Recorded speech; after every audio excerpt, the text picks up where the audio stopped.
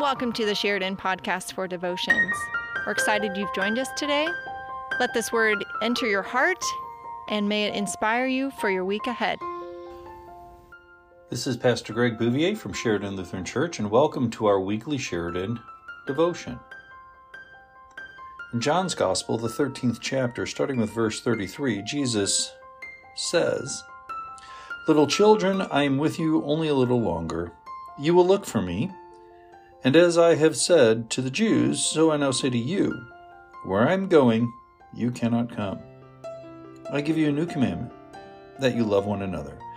Just as I have loved you, you should also love one another.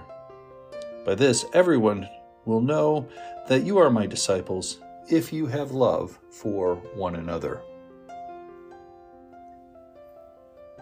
In the acclaimed book, Letters from a Birmingham Jail, Martin Luther King Jr. wrote, "The early Christians rejoiced when they were deemed worthy to suffer for what they believed. In those days, the church was not merely a thermometer that recorded the ideas and principles of popular opinion. It was a thermostat that transformed the mores of society." King's point is that our principles change us. The reason is that they guide and even govern our behavior. In our modern world, we seem more interested in deciding to do those things which make us comfortable and happy than we ever are about living by principles that shape our world or even ourselves. King often spoke about the merits of positive change and the pain of staying stagnant. What I love about our Sheridan community is our continued trajectory toward growth for ourselves as individuals, our loved ones, and for the greater community.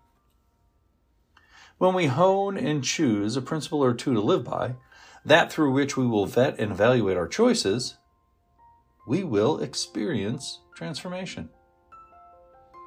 Our goal for you through this worship series is that you would choose a biblical principle that you intend to live by. It should be something that is a natural strength of yours. So how can you allow this principle to change your choices and ultimately change your life? Well, God will be present as you live a principled life. God will work through you. And God will deem you worthy. Let us pray. Gracious God, give us the courage to live by the principles that you place on our heart. Change us, we pray, not for the sake of ourselves, but so that we may make your presence known. Amen.